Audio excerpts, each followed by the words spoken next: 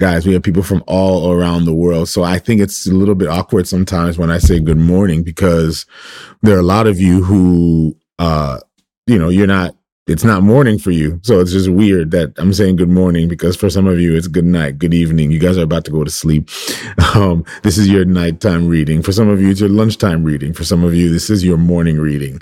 For some of you, this is your early morning reading. But I'm just grateful that you guys are all here, that we're here engaging in the word together. If you're here for the first time, this is the Read and Rant. What we essentially do is we spend about 20 or 30 minutes in the reading of the word, and then we spend another 20 or 30 minutes in reflection, what I call a rant, since I've got nothing really prepared, only to hear what God has to say today in regards to what we are reading in the scripture. What is the Lord inspiring us today as we read his scripture? And that's what we're going to do. We're going to commit this time to the reading of the word. And we've been journeying through through the Old Testament. We've gone through Genesis, Exodus, Leviticus, Numbers, Deuteronomy, Joshua, Judges, Ruth, 1 Samuel, and now we're in 2 Samuel. And so that's what we're doing. We're going to engage. We're in 2 Samuel. I believe we're in chapter 6. Please, somebody make sure I'm right on that, because I don't want to skip anything. But I believe we're in chapter 6. So anyway, this is a different setting. It's a different environment, but I wanted to commit to it. Even if I'm out of town, I'm making every effort. Even when I travel, I want to make every effort to commit to our time in the reading of the word. So good. All right. We're in 2 Samuel chapter 6. And we're going to be reading verse 1. I'm going to pray to get started, and then afterwards we're going to get moving. Father, I just thank you, Lord, that you've given us this privilege to come together to read your word. Father, bless us in this time, Lord, as we engage in your scripture. Father, I just ask that you would inspire us today. Lord, inspire us in your word, Lord. Convict us, Lord. Correct us. Guide us. Lord, reveal to us the goodness of your grace and your mercy towards us. And Lord, reveal to us your mission, your plan, and all that you intend for us, Lord. We just believe today, Lord, that we will find encouragement in you and in your word. And so, Lord, be present in this time together. Father, we have people from all around the world right now. People engaged from all around the world who are coming together to read your word. So, Father, I pray, Lord, that you would meet each and every one of us exactly where we're at, Father. We're bringing ourselves into proximity to you through the reading of the word. So, Father, draw near to us as we draw near to you. And we ask that in Jesus' name. Amen. Let's get it. Let's get it in. Let's do it. 2 Samuel chapter 6, and I will be reading from verse 1. And it says this: Then David gathered all the choice men of Israel, 30,000. And David arose and went with all the people who were with him in Baal Judah to bring up from there the ark of God, whose name is called by the name, the Lord of hosts, who dwells between the cherubim. So they set the ark of God on a new cart and brought it to the house of Abinadab, which was on a hill. And Uzzah and Ahio, the sons of Abinadab, drove the new cart. And then they brought it out of the house of Abinadab, which was on the hill, accompanying the ark of God. And Ahio went before the ark. Then David and all the house of Israel played music before the Lord on all kinds of instruments, on fir wood, on harps, on stringed instruments, on tambourines, on sistrums, and on cymbals. And when they came to Nachon's threshing floor, Uzzah put out his hand to the ark of God and took hold of it, for the oxen stumbled. Then the anger of the Lord was aroused against Uzzah, and God struck him for his error, and he died there by the ark of God. And David became angry because of the Lord's outbreak against Uzzah, and he called the name of the place Perez Uzzah till this day. David was afraid of the Lord that day. And he said, how can the ark of God come to me? So David would not move the ark of God with him into the city of David, but David took it aside into the house of Obed-Edom the Gittite. The ark of the Lord remained in the house of Obed-Edom the Gittite 3 months, and the Lord blessed Obed-Edom and all his household. I was told King David, saying, the Lord has blessed the house of Obed-Edom and all that belongs to him because of the ark of God. So David went and brought up the ark of God from the house of Obed-Edom to the city of David with gladness. And so it was, when those bearing the ark of the Lord had gone 6 paces, that he sacrificed oxen and fatted sheep. Then David danced before the Lord with all his might, and David was wearing a linen ephod. So they brought the ark of the Lord and set it in its place in the midst of the tabernacle that David had erected for it. Then David offered burnt offerings and peace offerings before the Lord. And David finished offering burnt offerings and peace offerings. He blessed the people in the name of the Lord of hosts. Then he distributed among all the people, among the whole multitude of Israel, both the women and the men, to every one a loaf of bread and a piece of meat and a cake of raisins. So all the people departed, every one to his house. Then David returned to bless his household. And Michal, the daughter of Saul, came out to meet David and said, "How glorious was the king of Israel today, uncovering himself today in the eyes of the maids of the servants, as one of the base fellows shamelessly uncovers himself." So David said to Michal, "It was before the Lord who chose me instead of your father and all his household to appoint me ruler over the people of Israel.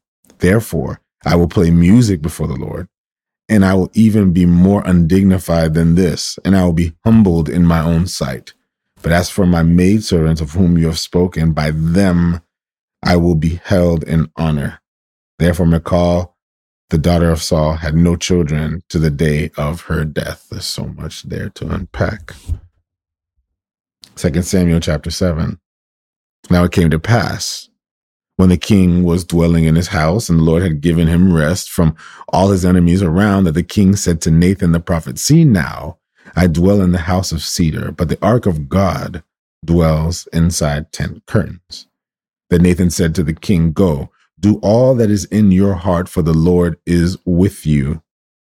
But it happened that night that the word of the Lord came to Nathan, saying, "Go and tell my servant David, thus says the Lord, who will build a house for me to dwell in? For I have not dwelt in a house since the time that I brought the children of Israel up from Egypt, even to this day, but I have moved about in a tent and in a tabernacle. Wherever I have moved about with all the children of Israel, have I ever spoken a word to anyone from the tribes of Israel, who I commanded to shepherd my people Israel, saying, Why have you not built me a house of cedar? Now therefore, thus shall you say to my servant David, thus says the Lord of hosts, I took you from the sheepfold, from following the sheep, to be a ruler over my people, over Israel, and I have been with you wherever you have gone, and you have cut off all your enemies from before you, and I have made you a great name, like the name of the great men who are on the earth. Moreover, I will appoint a place for my people Israel, and I will plant them, that they may dwell in a place of their own, and move no more. Nor shall the son of wickedness oppress them any more, as previously, since the time that I commanded judges to be over my people Israel, and have caused you to rest from all your enemies. Also the Lord tells you that he will make you a house. When your days are fulfilled and you rest with your fathers, I will set up your seed after you, who will come from your body, and I will establish his kingdom. He shall build a house for my name, and I will establish the throne of his kingdom forever. I will be his father, and he shall be my son. If he commits iniquity, I will chasten him with the rod of men and with the blows of the sons of men. But my mercy shall not depart from him, as I took it from Saul, whom I removed from before you, and your house and your kingdom shall be established forever before you. Your throne shall be established. Let me read that one more time.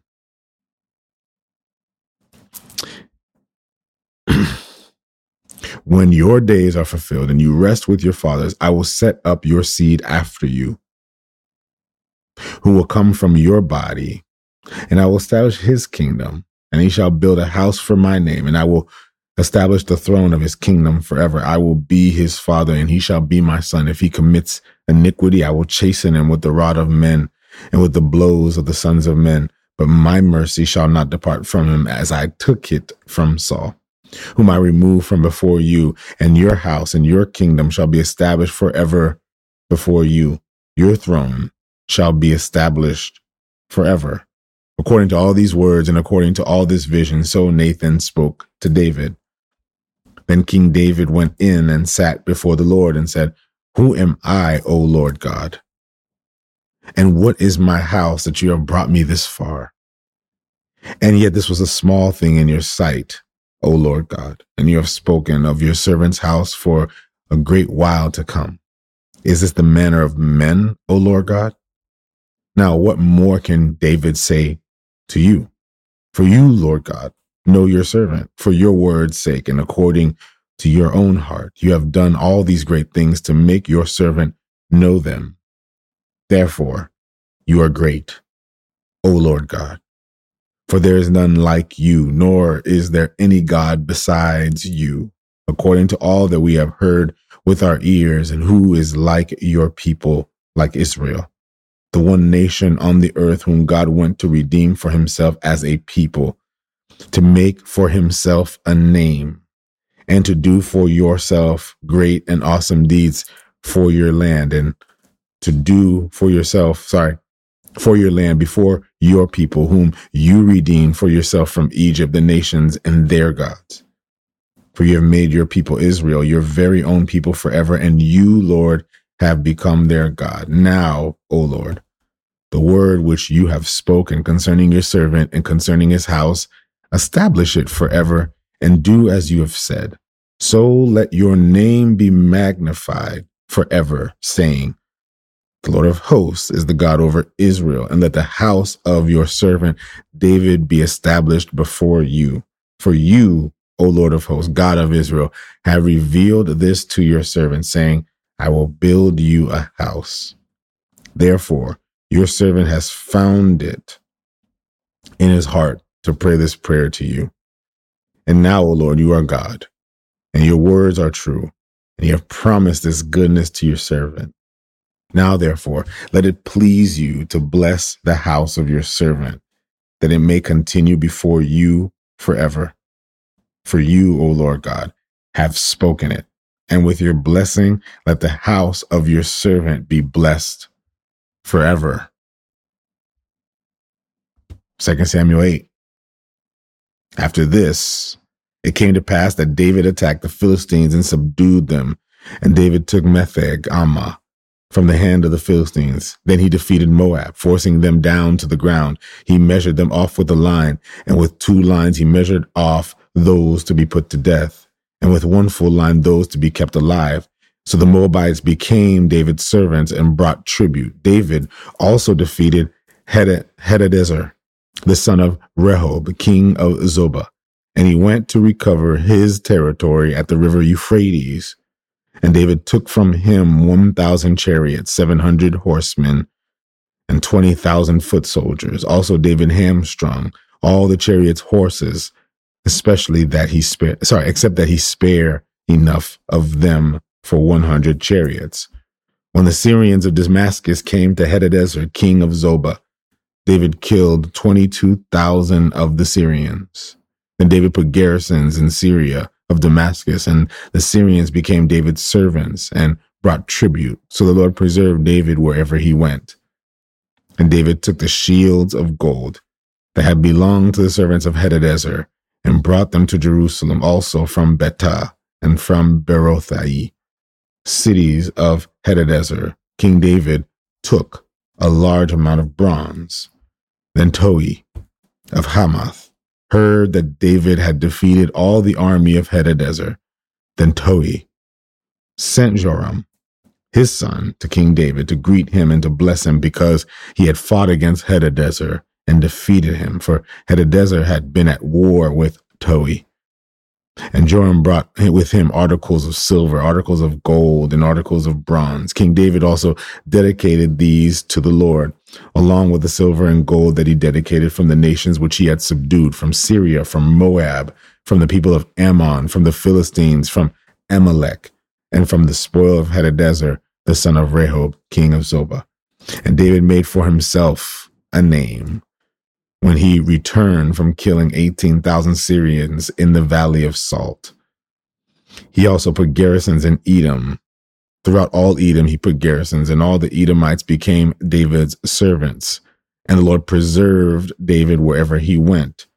So David reigned over Israel, and David administered judgment and justice to all his people. Joab, the son of Zeruiah, was over the army. Jehoshaphat, the son of Ahilud, was recorder. Zadok, the son of Ahitub, and Ahimelech, the son of Abiathar, were the priests. Sariah was the scribe. Benaiah, the son of Jehoiada, was over before the Serathites and the Pelethites. And David's sons were chief ministers. I'll read one more chapter.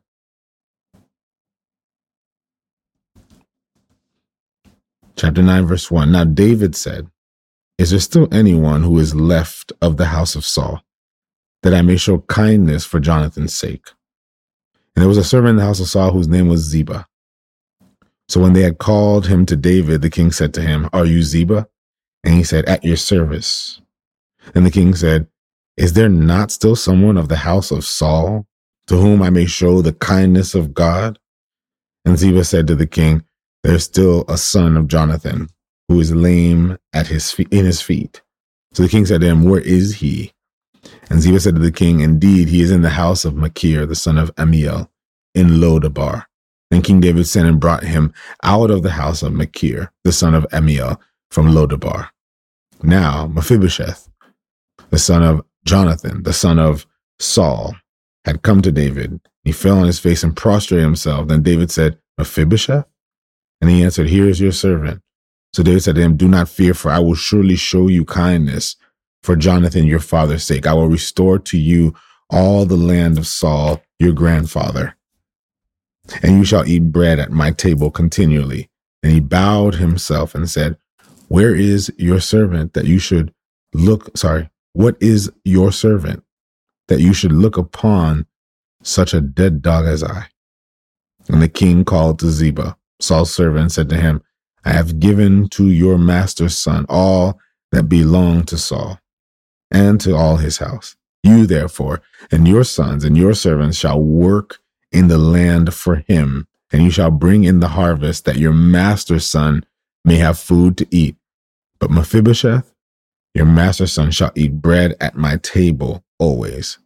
Now Ziba had 15 sons and 20 servants. Man. Then Ziba said to the king, "According to all that my lord, the king, has commanded his servant, so will your servant do. As for Mephibosheth," said the king, "he shall eat at my table like one of the king's sons."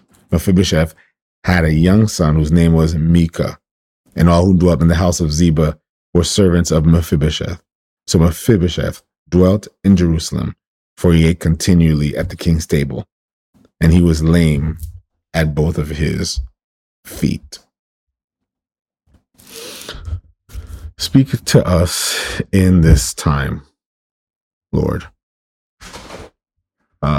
Speak to us. You know, it's always interesting when you take a look at this portion of scripture. It's interesting to me how a lot of us, when we approach it with an academic perspective.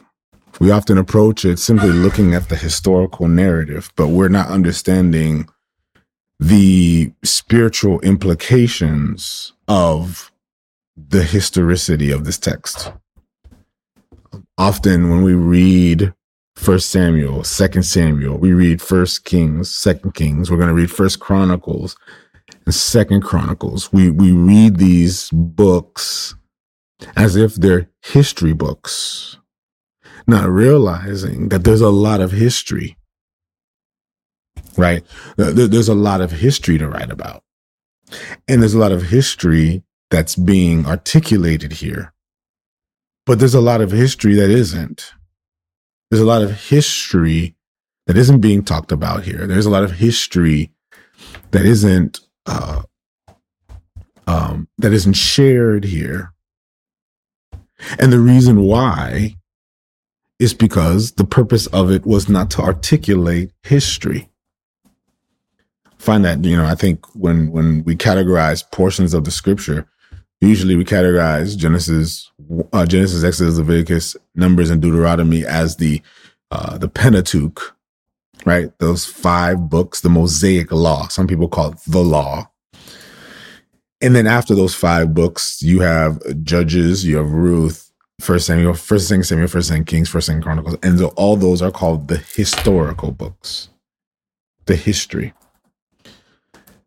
And I think that's you're diminishing the value of what's being shared here. Because if you look at it as a history, well, what's the purpose of studying history? Well, the purpose of studying history is to learn what had transpired, to learn from what has transpired, so that informs why we're where we are today, and that now informs as to where we go moving forward. We learn from the past. We learn from the history. But not all history is shared. Even the history books that you read, that you've read in school, haven't been shared. Right? In the United States, we suffer from history that is revisioned. Call it revisionist history. It's revisioned because history also tells a story. And I think that's the part that we sometimes, we don't realize. Like when we read history, we simply read it for the facts. But we're not reading the author who wrote the history book to know that history tells a story. And sometimes the story that history tells isn't true. Oh, sometimes the story that history tells isn't the story. And sometimes history can tell you a lot of things that are true, and yet the story that it tells isn't. The times when the facts aren't facts anymore. In the United States, we suffer from revisionist history, right? Where there were things that weren't told, things that weren't shared, things that weren't said, things about our ugly past that haven't been talked about. We teach Thanksgiving as if it's, we know. I'm not going to get into all that because that's not the purpose of my time here. The purpose of my time is not to talk about the revisionist history in the United States, especially since there are a lot of you here who aren't even from the U.S. and maybe you know, maybe you don't know. But we have a dark history. And yet, even then, the history that we read about, it's not that the history isn't true. It's that the history is revisioned. And so because the history is revisioned, there's a story and a narrative that the author who writes the history is trying to articulate to the people reading it. Is everybody understanding what I'm saying here? What I'm saying to you is that this is not a history book that you read at surface value. As a matter of fact, to be a good historian is not to simply get the facts, but to know where the facts are coming from. Because once you know where the facts are coming from, you'll know the agenda of the person who wrote the facts.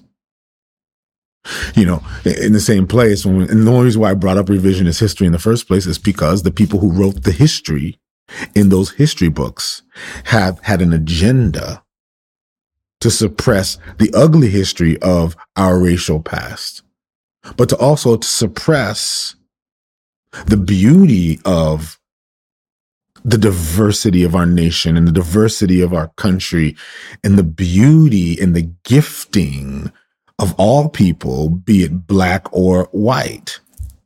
So yes, we didn't share all the great inventions that black people shared or that black people created. And yes, we didn't share the contributions of black people to American society, which began from the beginning. We don't talk about the black millionaires. And so the black millionaires in the early era, even in the time of slavery, we don't talk about how it was a Haitian man who founded the city of Chicago. We don't talk about the black contribution to the Civil War. We don't talk about these things. We diminish those things. And so when we studied history with a different agenda, with a different mindset, because the authors who wrote that book had an agenda. Of course, now we're going back and we're learning that it's not that there were facts, it's that there were things omitted to those facts. And because there were things omitted, the question is, why were they omitted? There was an agenda. It's not to say everything we read was true, but then it was painted in a certain light.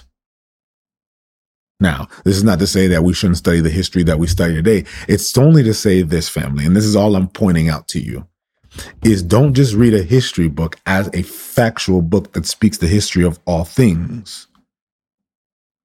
That the author who's writing the book is writing it with an agenda in mind. Is everybody understanding what I'm saying? There's an agenda in mind. Because history can't tell you everything that transpired in that moment. We're not going to read about everything that transpired in David's life. We're not going to read everything that transpired in Saul's life. We're not going to read everything that transpired in the nation of Israel. There are certain things that are omitted. Is everybody understanding me here? I'm saying that to say that we're not just reading a history book, but we're reading a history book that's telling a story. We're reading a book that's telling us a story concerning the agenda of the author who's writing it. Sorry, I don't have anything planned, so it's going to sound like a rant. I'm just putting some thoughts together as I'm reflecting on it today. And I'm reading through the story of David, who now has reached the pinnacle of political power. And David, who now the leadership has been transitioned over to him. We were reading yesterday how David now has been coronated as king over Israel, unifying the nation of Israel, defeating, conquering Jerusalem, reclaiming Jerusalem back. He changes that name to Zion, who now we're going to have reference to Zion over and over again, the city of God. And so he's not simply calling Israel a nation of political influence, but he wants Israel to be a nation of spiritual influence, because God is doing something through David and God is writing a story through David. So now we see David at this place where he's arrived. David has arrived. David has arrived. But we don't hear everything about David. We don't know everything about David. And we didn't know everything about David's story. And we didn't know every detail about Saul's story. We don't have every detail about Samuel's life. But we have certain elements of the history that the author has said to put in this book because it was important. There are certain things omitted in this book, which you may find in another book. But what was kept and what was omitted was based on the agenda of the author who wrote it. Do you guys see where I'm going here? I say this to you because I don't want you reading this book as simply a book that just tells you a bunch of facts about history. But I want you to take a step back and a step away and say, there's a reason why this is here. There's a reason why we're talking about this. There's a reason why this particular story is in this particular part of the text. There's a reason why this is in here. And to understand the reason why it's there, you need to get to know the author. You need to know the author's agenda. That's right, Amy. You need to know God's agenda. In the same way, revisionist history in the United States was a product of a white supremacist agenda. The revisionist history in the scripture is based off of the agenda of the divine author who wrote it. We need to know the story, and we need to know what story the Bible is actually trying to say and trying to speak about. This is a story that goes beyond David. You know, when we read the story of Abraham Lincoln, let me give you an example. If you read a biography on Abraham Lincoln, you can read and learn much about Abraham Lincoln, but understand that his name and the story goes way beyond his name. But the story is on the backdrop of a grander narrative, right? His story comes out of a grander narrative of a great division in the United States, and he being called at that particular moment and at that particular time to bring unity to the nation. We know about Abraham Lincoln, not because of his brilliance, but because of the work that he did to bring justice in America. Abraham Lincoln was not a perfect man. No one says it, but Abraham Lincoln did something that brought justice to America. We read about the stories of Martin Luther King, and we hear about the great things that Martin Luther King had done. And Martin Luther King, I mean, he's everywhere, almost every, in every large city, on every street in the United States, there's a Martin Luther King Boulevard. It's funny how we point out Martin Luther King's shortcomings, his imperfections, not realizing that Martin Luther King is not known to be a good man. He was known as an instrument of God to bring justice in America. It's funny how we want to diminish the work that God does through something simply by their character. It's funny when we look at the things that people do, and we look at the character of the person, the countenance of the person, the sins of that person. It's easy for us to point out those things, not realizing that he's not known for being a perfect person or being a good person. He was known for simply being one who submitted to the heart of God and the mission of God. He was an instrument of God, bringing righteousness and justice to the earth. I say that to say, we often look at these characters as humans, not realizing that the reason why they're in this story is because they are instruments of God. David is an instrument of God. We're about to enter into a portion of the scripture where we're going to begin to see David, his shortcomings, and we're going to see him fall, and we're going to see his character flaws. And so we're not here to celebrate David. We're here to talk about the bigger story. We're here to talk about the bigger story. Case in point, we just finished reading 2 Samuel chapter 9. And in 2 Samuel chapter 9, we see David reconnecting with Mephibosheth. Which is kind of interesting to me because when I think about it, this is not the first time we've seen the name. It's not the first time that we saw Mephibosheth's name in the text and in the scriptures. We've seen him before. Recall, at the time when Saul was experiencing demise in his kingdom and David was rising quickly in the kingdom, and as David was rising and as Saul was falling, we heard about a story of a lame child. His name is in the story. He was there from the beginning. We've heard about him before, and now he's re-entered into the narrative of the scripture. He's re-entered into the narrative of the text, and the question is why is he here? I mean, why is he here? Has anybody sat down and thought about it and said, well, why is Mephibosheth here? He's here because he's part of a story. He's part of the grand story. He's part of the grand narrative. This lame child whose father has died in battle, whose grandfather has died in battle, who the history of his family has been tainted and tarred, who now, after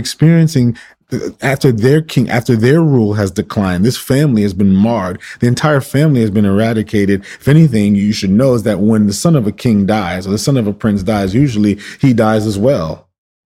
He's at risk as well. And yet here we find that Mephibosheth, this lame child who came from royal bloodline, re-enters into the narrative of the scripture. And David calls for him. He's part of the story. Are y'all catching where I'm at? Is everybody getting where I'm at? Is everybody getting? So therefore, if there's any detail in the scripture, we have to ask the question, why is it even there in the first place? Well, I mean, why is it even there? If you read any history book or any biography or any study of history, you have to ask yourself, why did the author put it there? It's not just that it's there. There's a reason for why it's there. There's a story behind the history. There's a bigger picture. There's a grander story. There's a bigger narrative. And I think often what we do is we simply look at the characters. We study the characters. We get something out of what happened to the character's life, but we don't realize that this is part of a bigger thing. In 2 Samuel, what we just read in 2 Samuel chapter 7, we're beginning to see now a picture of what that bigger story is. That this was never about Saul. This was never about David. This was never about King Saul. It was never about King David, but it was about a king that was to come. Whew. I'm glad you guys are getting this. Because we see this culminate right here at this point. In 2 Samuel chapter 7, we get to this part of the text, this portion of the scripture, and we look at the scripture, and here it is. David's having an encounter with Nathan. He meets with Nathan. Nathan comes before him, and Nathan prophesies to him. David has this deep desire that not only should Israel become one of political influence, but he wanted Israel to be a nation of spiritual influence. He understood the calling of the people.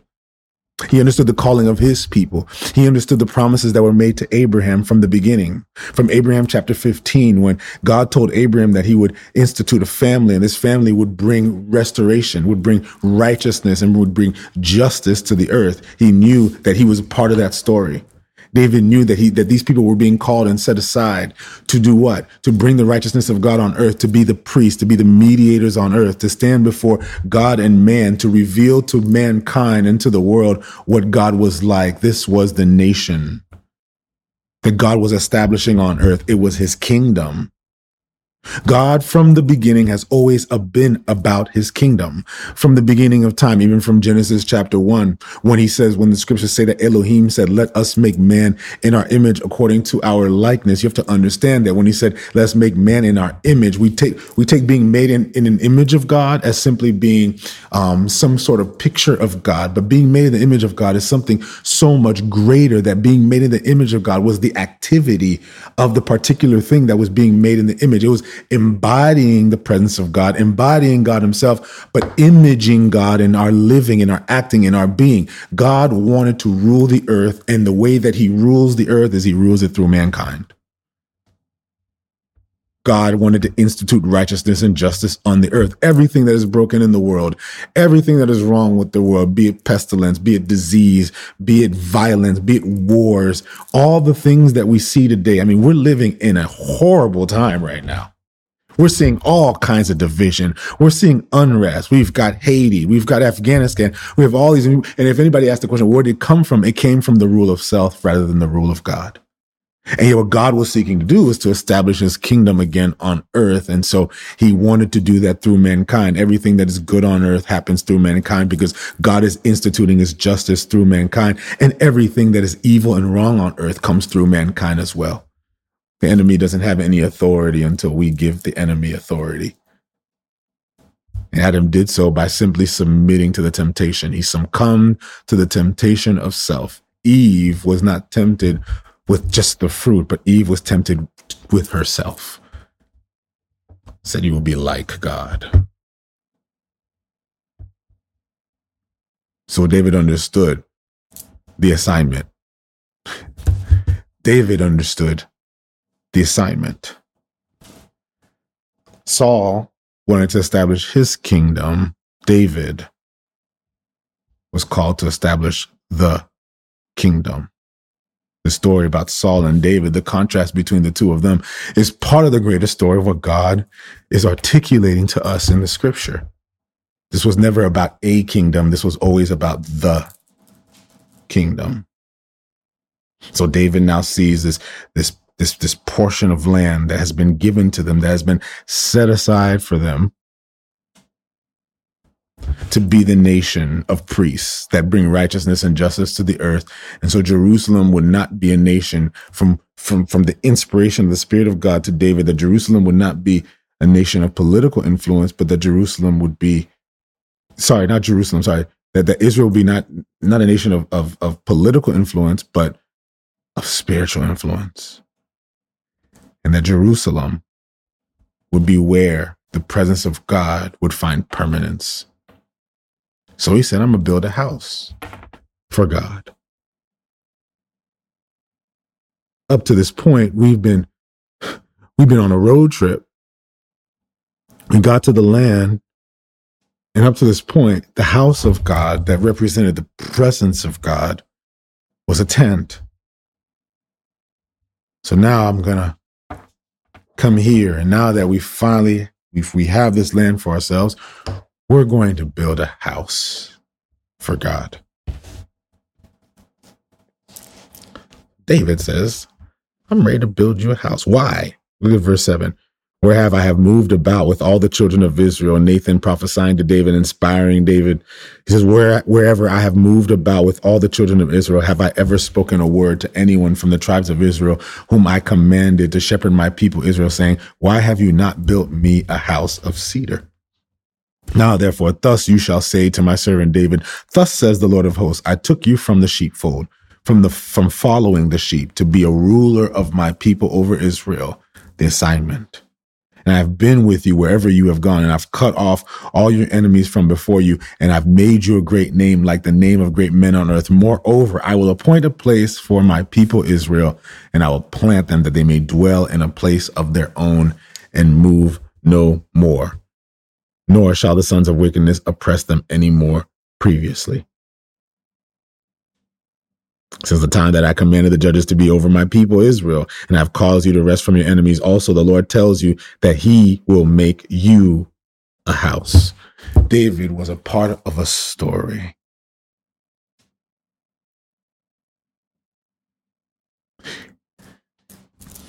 David has been compelled by the prophet Nathan to institute and to initiate the building of a house for God.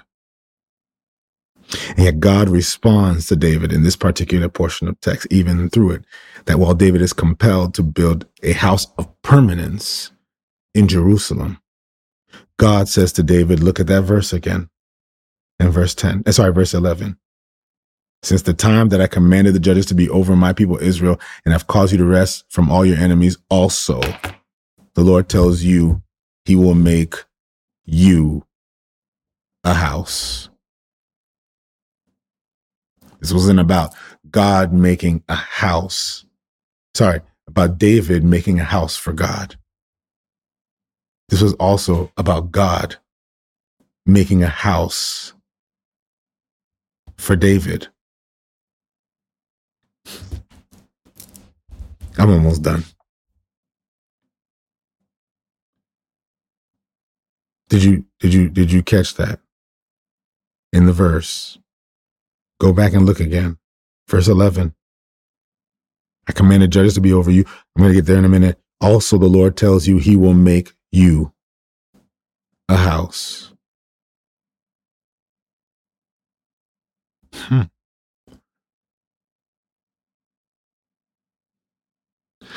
God isn't looking for us to build temples where he can reside in. Matter of fact, later on in the text, we're going to see in Jesus' encounter with the Samaritan woman that God does not dwell in temples made with man's hands. And so while David is compelled to build this house for God, God is trying to tell him that I'm making you a house.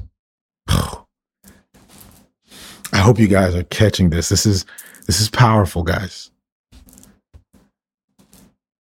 He's not making a house for them. He's making them a house. He says, also the Lord tells you that he will make you a house. He didn't just say, I want you to build a house for me. He said, my plan was to make you a house. From the beginning. Now notice what he says. He says, since the time that I commanded judges to be over my people Israel, and have caused you to rest from all your enemies. So this was before David. This was before David. If we're talking about judges, since he said, since the time that I commanded judges to be over my people. This is before Saul. Since the time that I commanded the judges to be over my people, this is before Ruth. Since the time that I commanded judges to be over my people, he's not just talking about David. He's talking about his people. And he's talking about his people since the time that he had called them and brought them to this land, that what God wanted to do was reside in them. God didn't desire to live in a temple. God desires to live in us. I think sometimes we kind of gloss over that and we lean over that, but we don't realize that this narrative now is we're beginning to see the agenda of the story. The agenda of the story is not to give you a bunch of facts about the chosen people of God. The agenda of the story is about how God is instigating a story about how he's bringing us back into his presence, but that he's preparing us to be the place where he resides. God wants to reside in us. When your days are fulfilled, verse 12, and you rest with your fathers, I will set up your seed after you, who will come from your body, and I will establish his kingdom. He shall build a house. He's telling David, watch this, David, you want to build a temple, but I'm not calling you to build a temple. Yes, there will be a temple that will be built for me, but it's not going to come from you. It's going to come from someone after you. What I want, David, is to make you a house.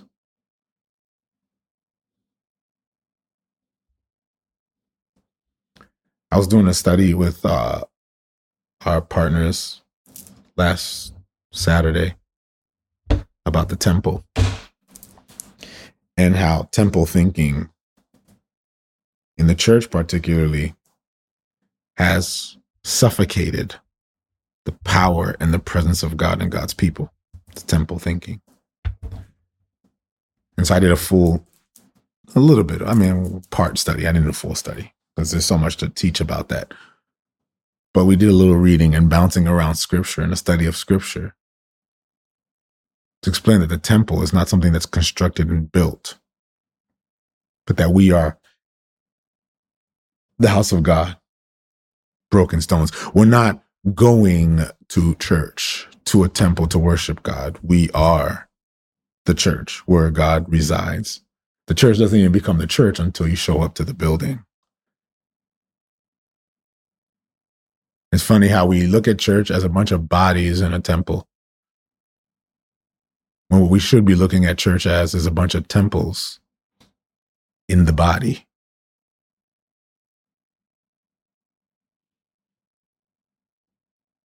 He wants to build you a house. You don't go to church. Where you are is the church. He resides in you. So if you're at home, in bed, you're in church. If you're in the living room watching TV, you're in church. If you are, if you're in the bathroom taking a shower, you're in church. You don't go to church. You are the church. The church goes with you everywhere you go. God resides in you. The people who wait to go to the temple, to pray, to seek God, to speak to God, to talk to God. Since when? I know we have to do maybe we'll make that one of the Bible studies with our patrons. I might do that. I might do a Bible study with that as well, about the temple. and about the church and about who we are and what we're called to be, the ecclesia, who we are called to be. We don't go to church. We are the church. God doesn't want you to build a house where he can reside. He wants to make you a house.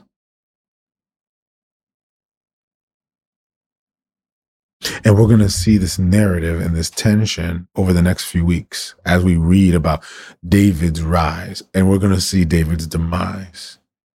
And then we're going to read about Solomon, and we're going to study this thing, this temple, and what's happening with the temple, not realizing that even in the building and the conclusion of the structure, the construction of the temple, that we're still left with a tension.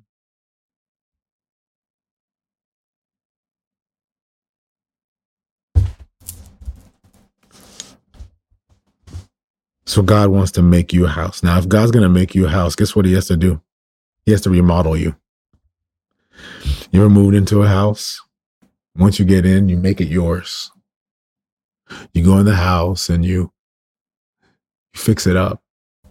You paint the walls. You look around. Okay, I'm going to put my couch over here. And I'm going to put the TV over there. And I'm going to put the seats over. Okay, I'm going to put the chairs over here. Ooh, I want to put stools over here. You know what? I think I want to remodel the kitchen. We're going to do white granite top. That's what we're going to do. Yeah.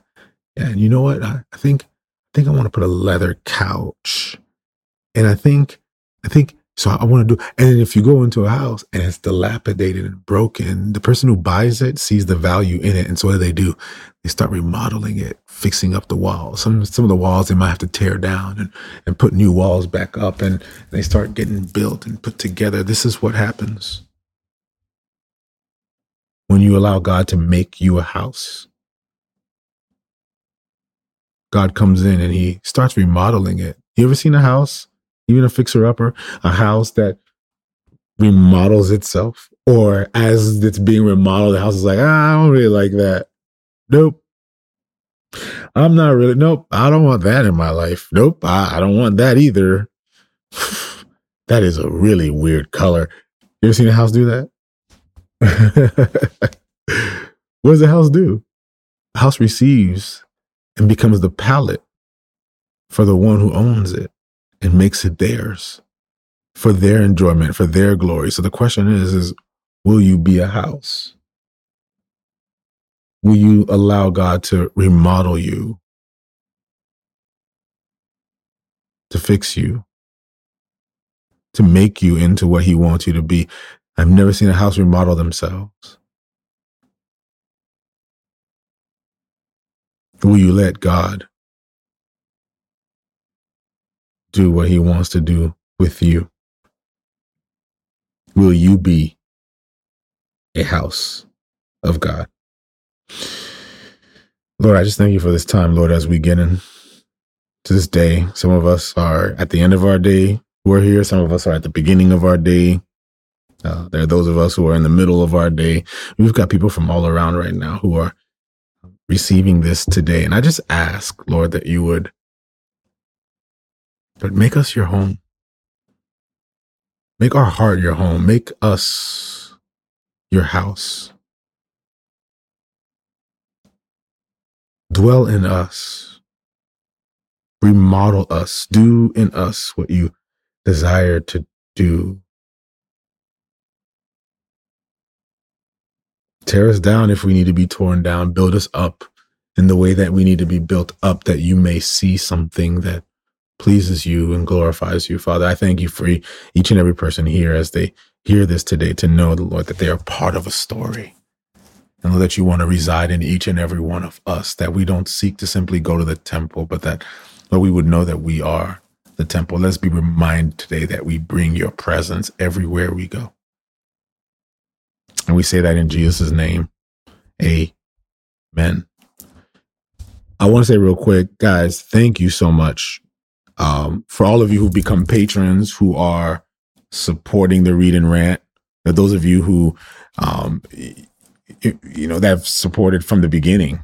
who've been giving financially, who've been supporting financially, supporting with prayer, supporting with words of encouragement. I want to say thank you. Thank you so much.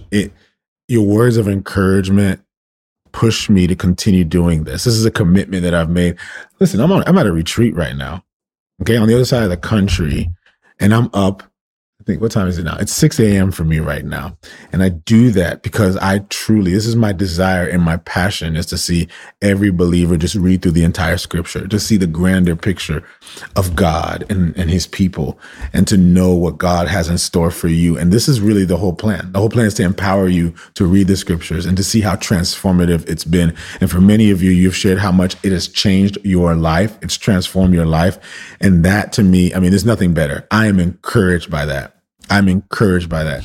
And so thank you for the words of encouragement. Thank you for the prayers, and thank you for the support. I am excited about where this is about to go next, because with your support now, for those of you who are becoming patrons, there's certain thresholds that we're getting to. We're almost at the threshold where we're going to begin to do monthly Bible studies.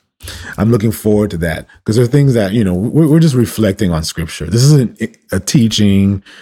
This is more just a reflection where the Lord is leading in my time in his word, and as we engage in his word together.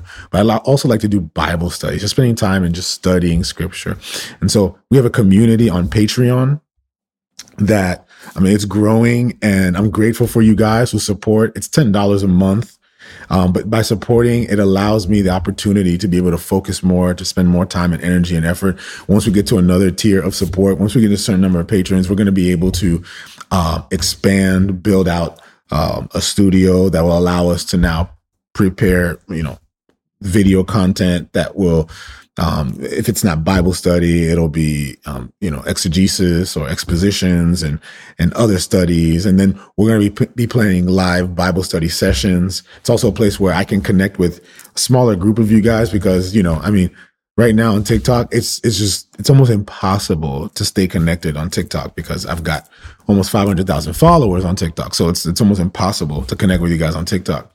And it's becoming a lot harder on IG as well, because I think we're somewhere near 30,000 followers on IG. So with 500,000 followers on TikTok and 30,000 followers on IG, and all the thousands of messages that you guys are sending me, it's almost impossible to stay connected. I know you guys are sharing prayer requests. That's why we have our Facebook group, The Font Everywhere on Facebook. I want to encourage you guys to go ahead and join the Facebook group. But for those of you who are patrons, that's really where I want to go deep. I want to go deep with you guys, because your commitment to what I'm doing really, it communicates that we are in this together. And I'm just excited about what we can do together. And so you'll see more connecting there, more time of just impartation and prayer, and just staying connected there. And I'm just excited. I'm excited about what God has in store for us in the months to come, in the years to come. And so, guys, I know we haven't reached our mark yet. I just believe that the Lord's going to provide. I believe he's going to give us the patrons that we need to be able to expand this. And you guys are the first ones on board. I did this invitation 4 days ago, and to see how far it's gone in just the last few days, man, God is good. And so, guys, if this has been a blessing to you in any way, if what we're doing here is in any way transforming your life and a blessing to you, I'd ask you to consider supporting us on Patreon. It's $10 a month, or minimum $10 a month. Some of you are actually giving more than $10 a month, but it is, I love you guys. I will do this no matter what. Whether or not you support, this isn't stopping. We're going to keep doing the read and rant, and we're going to keep posting them on the podcast. But for those of you who are supporting, I will be creating some additional exclusive content, and I will also be providing you these read and rants real time, meaning right after our read and rant, the audio will be edited and posted, and you'll get it before the end of the day. So that way you guys get the material. Because some of you guys have already messaged me on Patreon saying, hey, I missed yesterday's read and rant. Where's the audio? And I told them, once I get back in town, we're going to get in that rhythm of having the audio already prepared for you as soon, or by the end of the day, on the same day that we do the read and rants. But we still have the read and rant podcast. We still post all of our live read and rants.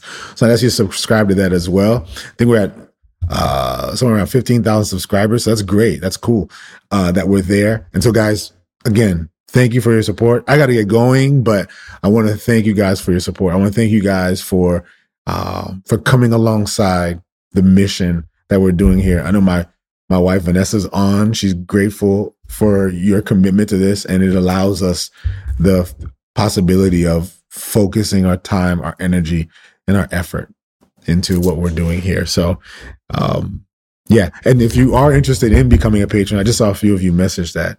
If you are interested in becoming a patron, just go on the link in the bio. It's Patreon. It's Isaac Frere on Patreon. But if you are interested in becoming a patron, and contributing to what we're doing, just go on the link in the bio. And the first link, I believe it says become a patron. Just click that link and it will guide you and lead you into how you can become a patron. So guys, thank you so much for the gifts. Thank you for the gifts on IG and on TikTok. You guys are still gifting me right now. Thank you so much for the gifts. It means a lot to me. It encourages me and encourages me to press forward. But yeah, I'm going to enjoy the conference. It's been an amazing time over here. The weather is amazing today. Just amazing guys that were around. And yeah, man, I'm looking forward to connecting with you. Thank you so much. See that? Look at Exy. Exy just committed. Thank you so much, Exy. But yeah, I'm seeing a few of you right now who are coming on board. Thank you so much, guys. It means the world to me. It really does. And I'm excited. I'm excited about all the new stuff we're going to be able to do with your monthly commitment. Thank you, Catherine. Thank you so much. Gloria, thank you. Thank you so much, Gloria. Oh yeah, and I'm going to message I'm going to message you guys personally because I want to be sure it's okay for me to call your names out, because if it isn't, that's fine too. But I am planning on at least calling out all the names of those of you guys who have jumped on board in the first few days. And so, but yeah, thank you so much, Gloria. Thank you so much, Exy. Thank you so much, Catherine. Thank you so much, Jim. Really appreciate that, man. So guys, see you guys. Heads up. And again, I'll message the patrons because I can't really message anybody on TikTok. I can't put messages on TikTok. Kind of can do it on IG, but I can't do it on TikTok. But I will be messaging all the patrons tomorrow morning to let you know whether or not we're going to be able to do the read and rant, because I have a red eye flight tonight back to Fort Lauderdale.